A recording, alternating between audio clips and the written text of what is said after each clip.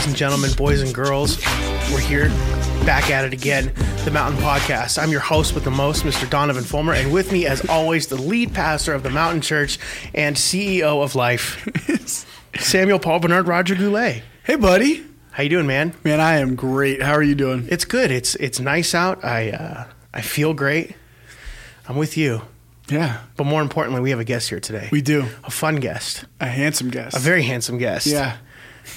He is one of the congregates of the Mountain Church. He is also a businessman, a smart man, a man who loves Jesus very much, and he's a friend of ours, Mr. Tim Rowland. Tim. Thank you for having me. Yeah. Although when you said congregant, I felt really old. Yeah. I felt old too. I'm an old soul. Don't do that to us, bro. I'm an old soul. What can I say? Congregant. Congregant. And I'm already learning new things today. I had no idea you have 4 names. 5. 5 names. I missed one. Including a last name. But 4 if you don't include my last name. That's Samuel, amazing. Paul, Bernard, Roger, Goulet. I missed Roger. Yep. That's my mother's father's name. Well, they're all in there. Yeah. All of the men. His family is super diplomatic about this. We're going to name you after everyone. Everybody. Your mom's side. everyone's Man name. for all people. Yeah. Yeah. Mom's side, dad's side, your dad. Let's go. Yep. And then here you are. Yep. Thank God you don't have like identity issues. I don't. No, not at all. Who am I? I just want to please everybody. It's no big deal. This is awesome. Well, the reason why we asked Tim to come on the show, there were several reasons why. One of the main ones is because he's a genius, and he's really a great example of what it means to walk with Jesus. As far as I'm concerned, and what I've seen and heard and listened to from him. And you don't know him. I'm so is the sorry. first time you were Donovan and gushing I've ever over him, spoken. and it just was. There was a window. This happens every show. Well, Where's the honor? that's our next podcast, right? Well, we've already done one on honor. Gonna confront me about it. Anyway, as I was saying, Yeah. we have Tim here. Yep. What we want to do for this podcast is have a lot of the people that attend the mountain. We want you guys to be actually a part of the show. You guys are just as important as the special guests we bring from out of town or whatever. We want to hear from you guys as well. And I thought, Sam, you and I talked about some people that we would love to see on the show. And Tim was one of those people. He's really well connected here at the mountain. You're a home group leader. You're also a leader. You did an amazing job this last Sunday. Thank you. Talking about offering. So yeah, we're really, really happy we're here with you this afternoon. But what we want to talk about today is what we want to talk with all of our folks about is having a true walk with Jesus. Tim, you and I were talking a little bit before the show about what we were going to talk about today. And can you just kind of give people a general view of, when you learned to walk with Jesus and what your life with Jesus has been like so far? Yeah. Well, I accepted Jesus when I was very young. I was 4 years old. I grew up in a missionary's family. But I think for the first few decades, I was trying to run after Jesus. I thought, oh, we're following him like he's afar off. He's way down the trail, and I'm running to catch up to be where he is. And about 10 or 12 years ago, we kind of had a spin out in our lives, in our marriage and ministry, and everything just kind of fell apart. And I feel like God started a new work of teaching me to walk with him. That he wasn't something I was trying to attain to, but he was in it with me, in the mess, daily. He was walking with me with his arm around me. There was an intimacy that I was missing. And I had a lot of knowledge, like I knew a lot of verses. And, when you're a kid growing up and you memorize scriptures and you win awards and you go to all the kids clubs and things that we do for the Christian culture. But I was missing, to a large degree, the heart of what God was trying to call me into.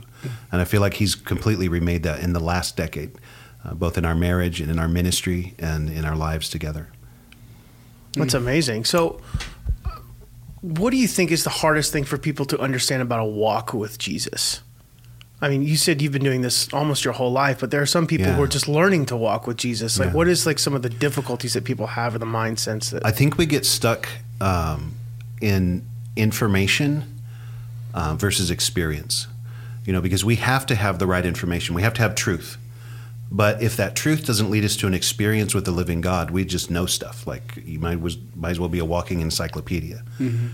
if I can regurgitate, and this was my problem, I would regurgitate verses like, I'm blessed and highly favored. I am the righteousness of Christ. Old things are passed away. Behold, all things have become new. But when it came to living my life on a day-to-day basis and walking in victory, I didn't have the authority and power I needed to live that out.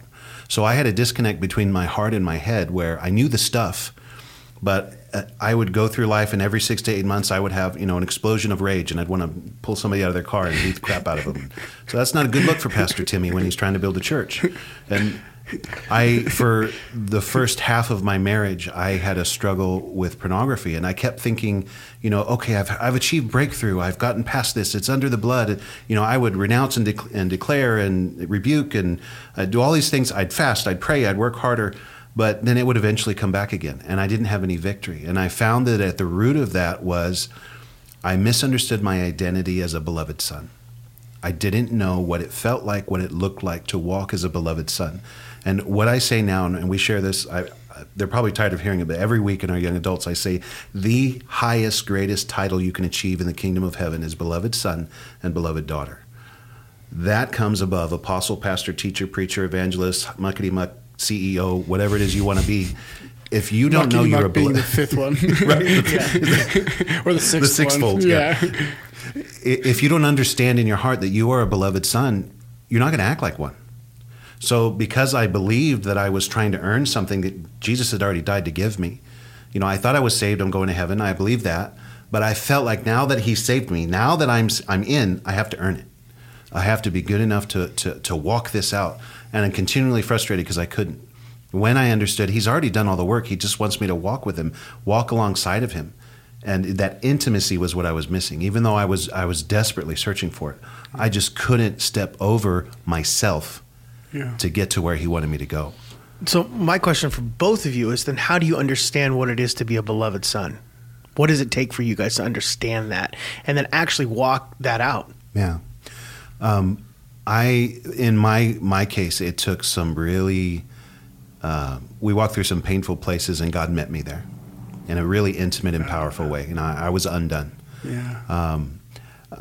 My father was a loving man. He was a missionary. Like, he led me to the Lord. He taught me the ways of the Lord. But because of the generation he came from and because of his family history and his understanding of himself, he and God, he didn't know how to share me his deepest heart with me. He didn't know how to share that. So I didn't grow up with a concept of knowing this is how a father pours his heart out for his son. Mm-hmm. So I never really, I knew somewhere in the back of my head I'm loved, but I didn't intimately and deeply know my mother and my father's heart. So here I come to Father God, and I'm trying to connect with him, but then on top of that, he's holy, and he is Lord of all, and all those other things piled up on top of it. So there was this separation that I felt, that even though I knew the verses when Jesus died on the cross, the veil was torn, with the separation between God and man was removed, that we are joint heirs with Jesus. I knew all the verses, but in my heart, there was this little boy that felt like he's not good enough to come close enough.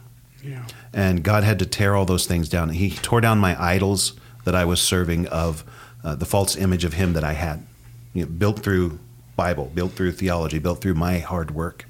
And when I realized he just loves me, just 'cause, not for anything I've done, not because I'm so special, but because he looked at me and he goes, I love that one. Yeah. And like I love the line in the movie The Shack, I'm especially fond of this one. When you understand that the God of heaven is looking at you with eyes of love and you feel that for the first time, it's life-changing. Mm. So I knew stuff, and I had moments, I'd had moments of breakthrough. I had moments where I kind of felt, God's with me in this. I know he's with me, but it would fade. I would say that once he broke through that crusty barrier and I knew I was a beloved son, I haven't lost that in years. Like the last decade, I've known I am a beloved son. He's with me. Yeah. Yeah. What about you, Sam? I think that being a son is definitely holistic. It's like a full identity thing. It's not partial. Yeah. But it definitely does feel like that holistic identity is accomplished, and it, at least in me, and I've noticed in others, it's most impactfully accomplished and established by Father meeting like the orphan in us. Yeah. And if just that symbolism there to me is like we've each got these aspects of us which are weak, which are unrefined, aren't gifted, lack grace, shortcoming, sin, patterns of brokenness or bondage. And it's almost like until we really experience Father there in an unconditional way, that sonship can kind of be very elusive and evasive. There'll be windows of it, but never truly feeling like it's being established. And people keep spinning their wheels and spinning their wheels and spinning their wheels and spinning their wheels until they kind of just give up and are just like, I don't even.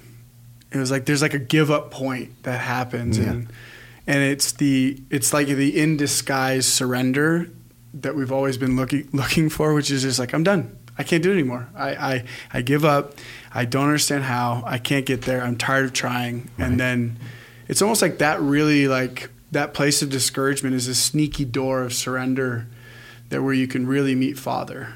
And it doesn't always turn that way. It does feel like sometimes it could be a fork that leads to adoption or that leads to like furthering, like further orphan mindsets entirely.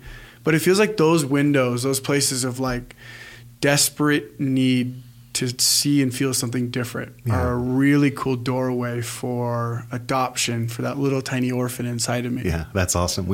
We tell people now, we have people that come to us and their lives are falling apart. Like they're where we were. Yeah. Their marriage is about to end.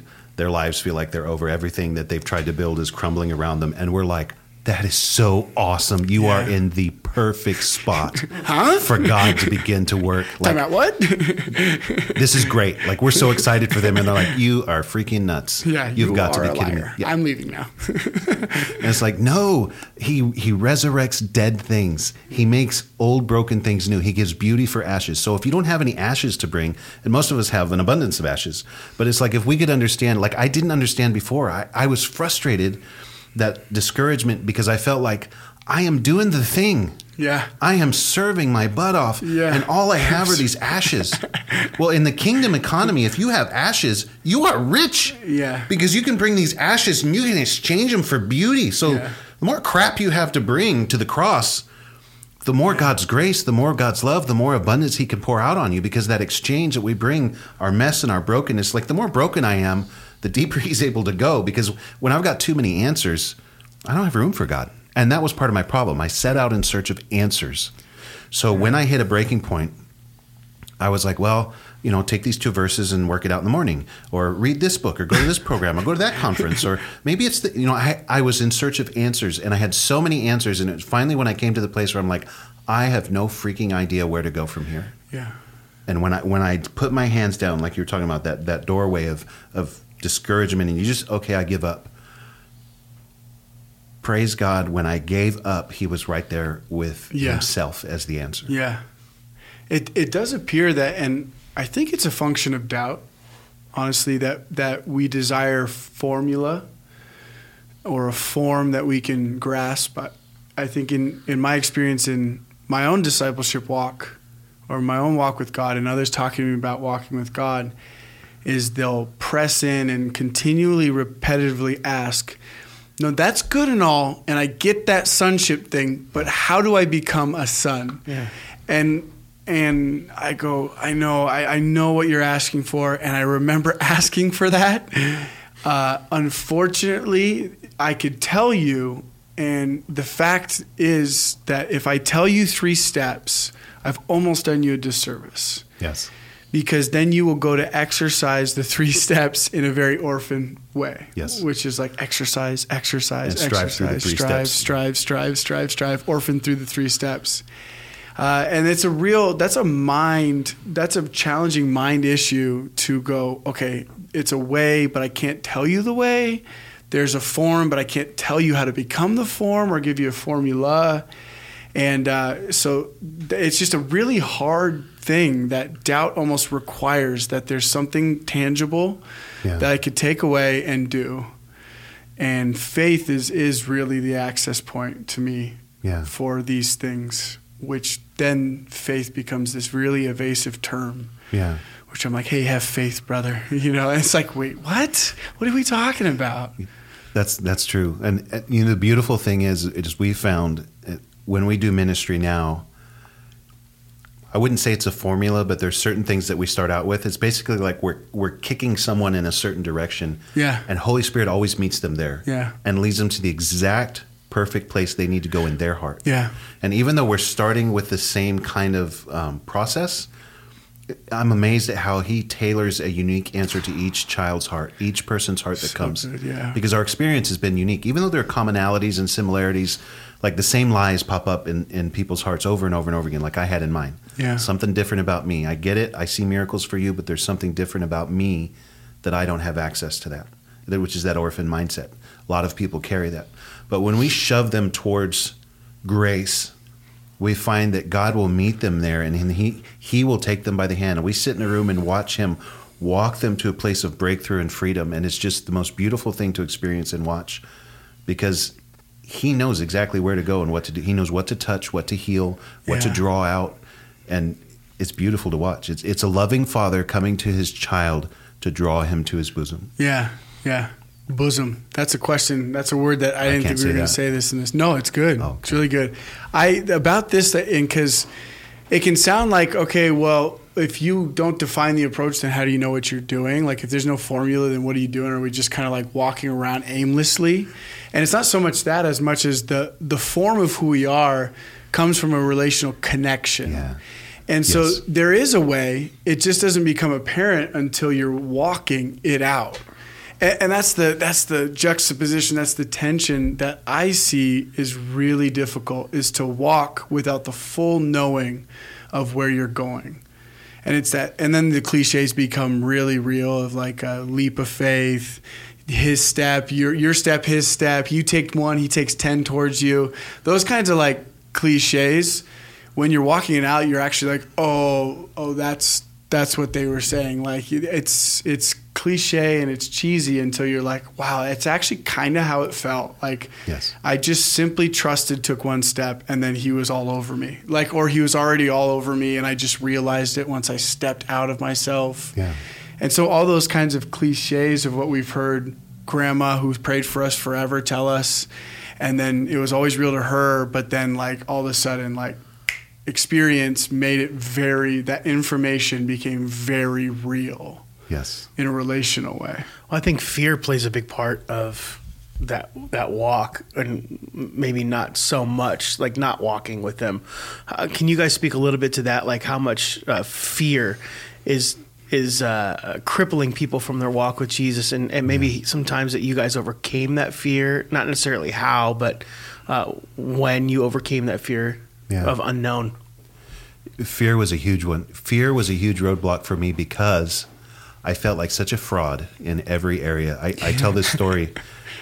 The first bonus check I got, I thought I was getting fired. I was sitting at work. The owner of the company comes into my office and throws an envelope on the desk and says, "That's about a month's worth of salary." And I'm like, "They're canning me. That's my severance." Like, I knew it. And he reaches across and shakes my hand. He says, "You've done a fantastic job. We want you to keep it up."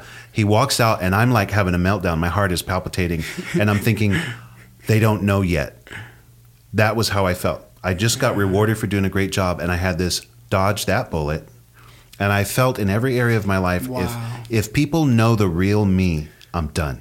I'm divorced. Wow. I'm rejected. I'm fired. I'm out of the church. Like, if they really know me on the inside.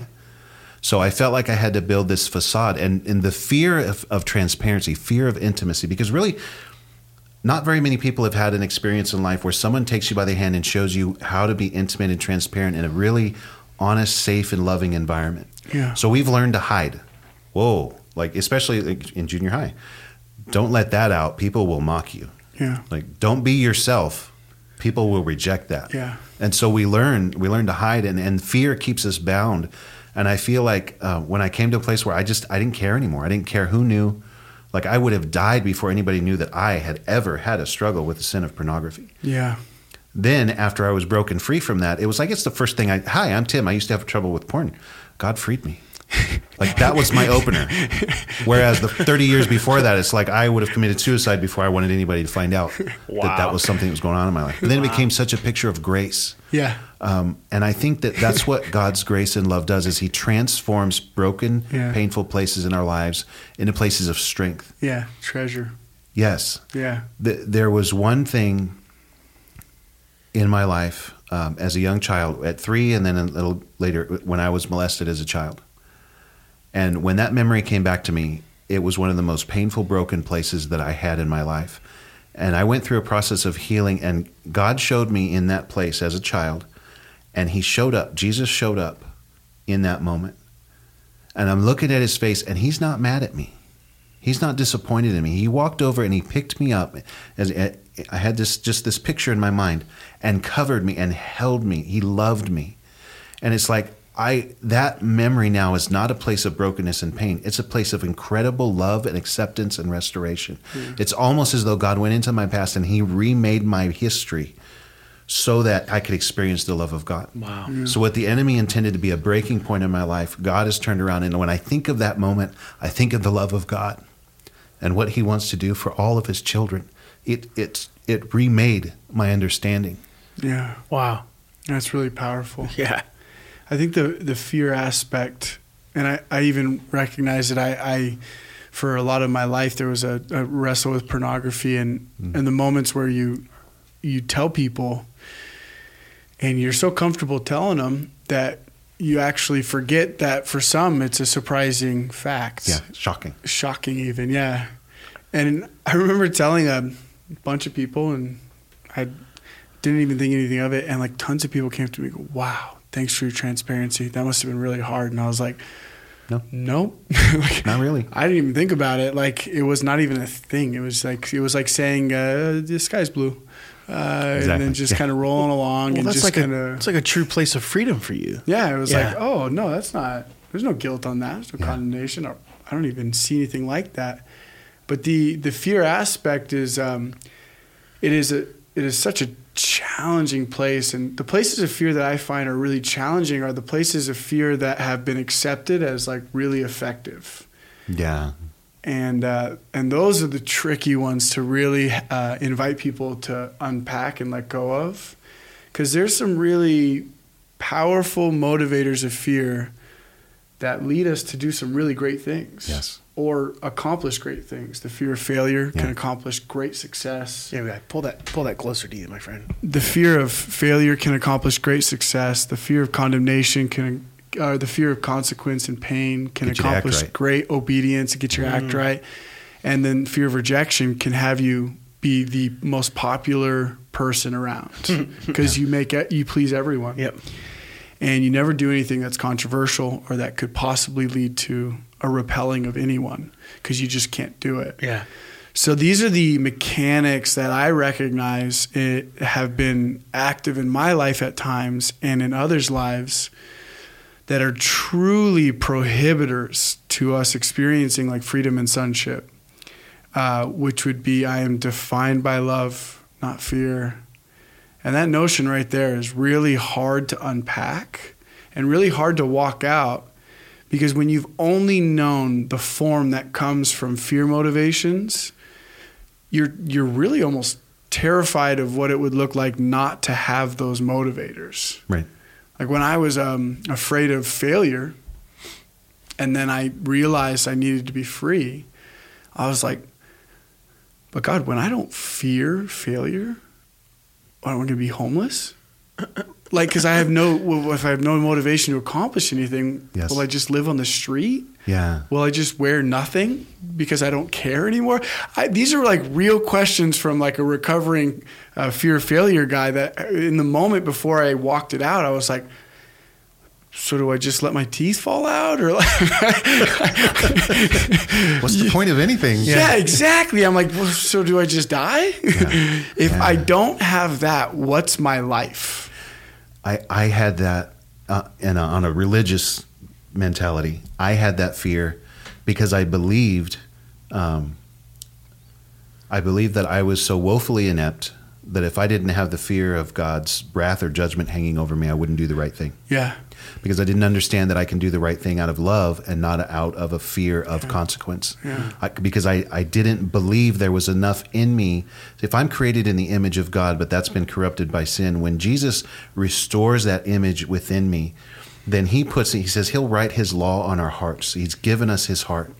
so that when he makes me new, there's enough in me of God that I will be drawn by love to act loving, to act in grace, to act in goodness, to act in righteousness. The problem is I believed that I was such a vile creature that I needed that fear to keep me on the right path. And I didn't understand. I didn't understand the power of grace, the power of transformation, the identity of being made in the image of God, and that being powered by his love. I thought, for the rest of my life here on earth, somebody's going to have to beat me into righteousness, and then in heaven I'll be perfect.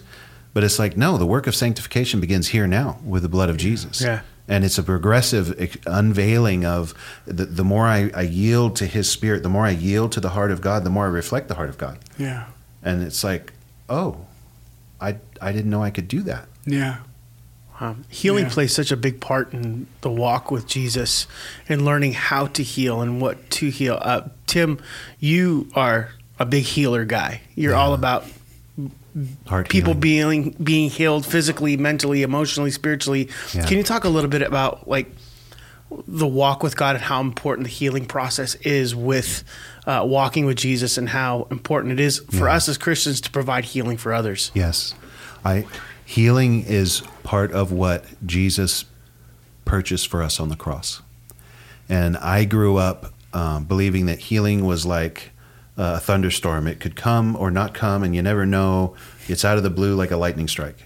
And it's at God's sovereign will, and you just never know what he's going to do when he's going to do it. And I felt that way kind of not just for physical healing, but even, people's inner world. I felt like, sometimes he does, sometimes he doesn't. Who knows? God moves in mysterious ways. The problem is... Smoke. Right? A loving father wants his kids to walk in wholeness. He's calling us to wholeness.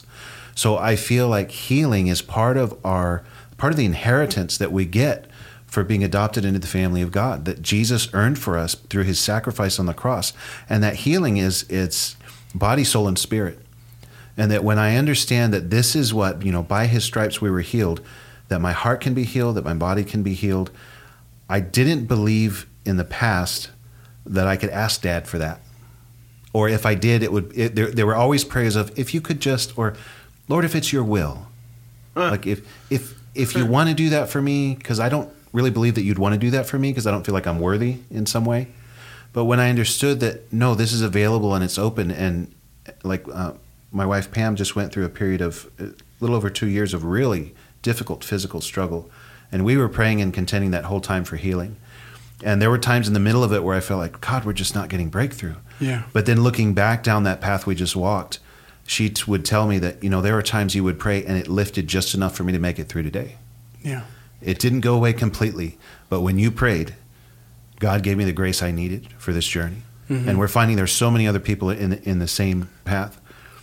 I found that my life was radically transformed when my inner world was healed, when my heart wounds were healed. Yeah. Because the enemy had created such a cage of bondage over my wounds and pain and a misunderstanding and brokenness. And now as we've walked other people through this process, we've seen cases where people got their heart reconciled with God, their relationships reconciled with others, walking through forgiveness, renouncing of lies, renouncing of vows, and getting their identity straightened out, and have experienced physical healing that we didn't even pray for. Yeah. We had a lady completely healed of lupus. 15 years she's walked with lupus.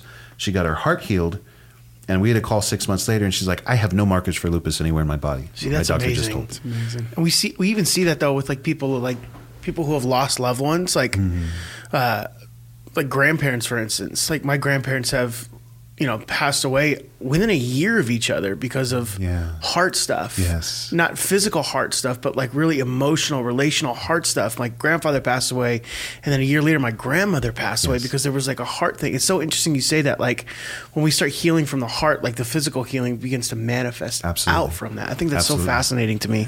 Yeah, and I think, and you look in the Bible, how many times when Jesus addressed healing was he addressing an issue of the heart?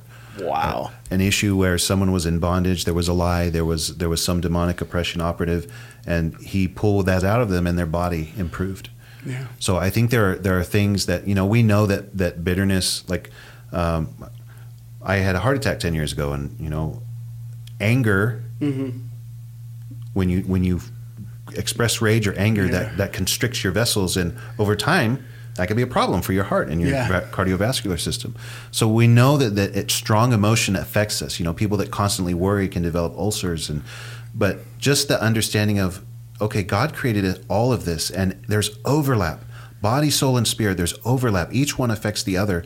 So if we're going to come into wholeness and health, we need to understand this is God's creation, and my inner world is God's creation, and my spirit is God's creation, and all of these affect each other. So in walking in healing, I feel like there's just this huge place of one affecting the other, and even when you're not going after the whole picture, it's like God's given me a revelation for my heart. Oh, it affects my body. Or God's given me a revelation for physical healing. It did something in the heart of that person because they feel loved by Daddy because they just got physically healed, and that reconciled a question they had in their heart.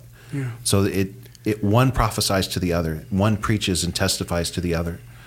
Yeah. Wow. It always just felt like, to me, it really does feel like a very, especially the physical healing journey, it does feel very mysterious to me still. Right. It does lend to like the trust in God. It does lend to Father's heart is motivated to heal. It's not random to heal some and not others.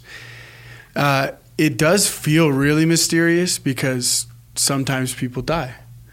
Sometimes people that we pray for don't die. Sometimes the people that die get resurrected, and some don't. There are really amazingly interesting aspects of it that are riddled to me, and I don't misunderstand or lose the concept of Father's heart in it, but also I don't make it an issue of Father's heart when I don't understand it. Yes. If that makes sense. Yes. So when I don't understand the outcome of a physical healing or no physical healing, it's never really been an invitation for me in my heart to question the heart of Father in that. And that was a conscious choice I made, that I go, this is not an indicator of a lack in Father's heart. Yeah. And so I don't always understand, but I've really felt like comfortable not to challenge his heart or goodness in that. Yeah. If that makes... Yeah, the side of the prayer that says, God is great, God is able, God does these things. But even if he doesn't, he's still God, he's still good. Yeah. Which he's can still be, loving.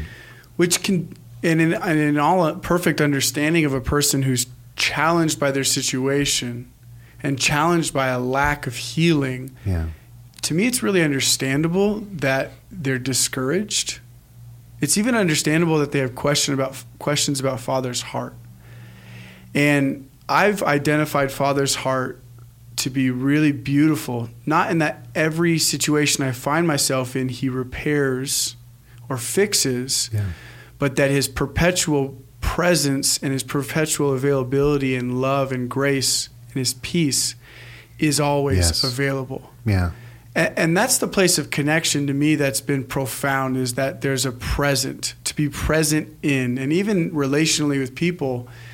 For me, as a person, the expression of love isn't always, I can fix this. Yeah. But it's also to be, absolutely, I'm here with you. Yes. I think that's super healthy too. Like the need to try and fix something for someone that could turn into like a boundary thing. It's like, I have to try and do, this person's going through, I have to be like, that could really take a toll on someone. But I love that approach. It's like, I'm here, but I'm here with you, whatever you need. Yeah. So Jesus was present in the storm initially. So it's part of his nature to not necessarily fix it, although he can. Right. But it's also his nature to author peace in the storm. Yes. And I think that's the first lesson of peace that was missed by the disciples in that place, was that in the storm you can sleep. And so the first piece he was authoring, in my perspective of the story, was for them to just choose peace that had nothing to do with their surroundings. And then he also showed them that he can create peace in his atmosphere as well when he stilled the storm. But I don't know, for me it's always been like, he may cause peace in my body physically. Right. But he also may be inviting me to a space where peace is accessible even in a broken a physical state, Yes. if that makes sense. And I feel like in those situations, what's happening is, and what's happened for me in those, like, the circumstances didn't lift. The Yeah. circumstances didn't shift. Yeah. But my deep abiding awareness that Daddy is with me in this. Yeah. I am not alone. Yeah. I'm not forgotten. I'm not overlooked. Did a healing internally. Yeah. Like, even though what was going outside still sucked. Like, it still sucks, guys. But he's so intimately with me in this that it was a moment of love and peace and connection for me, Yeah.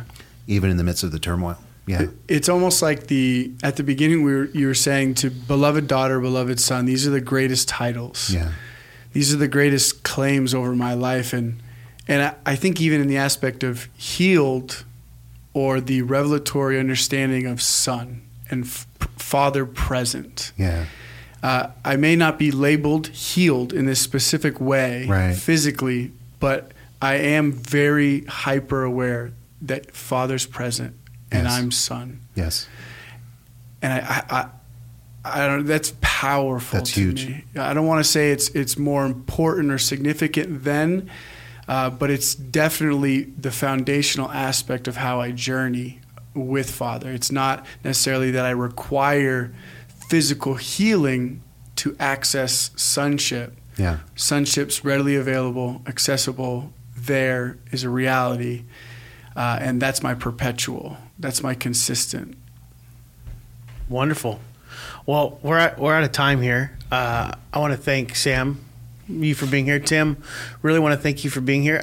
You got something going on coming up soon, a business venture, or not really a business venture, but a new healing thing that you guys you and your wife are working on? Yeah, we're trying to build the inner healing ministry that we do. We're calling it Casa de Paz.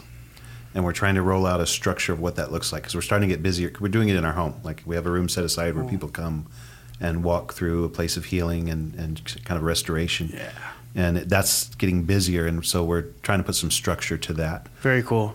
Very cool. And is there any way people can contact you if they need the healing, or is it so overflowed that you don't want to take any more right now?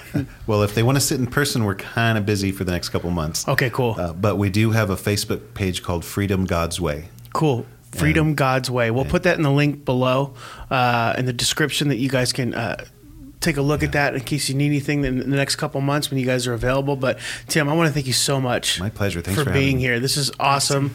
As always, Sam, you're great, man. Love you, buddy. You're so handsome. And for those, this is your first time listening to the podcast, I encourage you to subscribe, rate, review. We want to hear back from you. And then that way you can get all the content that comes out of the mountain. Until then, my name is Donovan for the Mountain Podcast. We'll talk to you guys next time.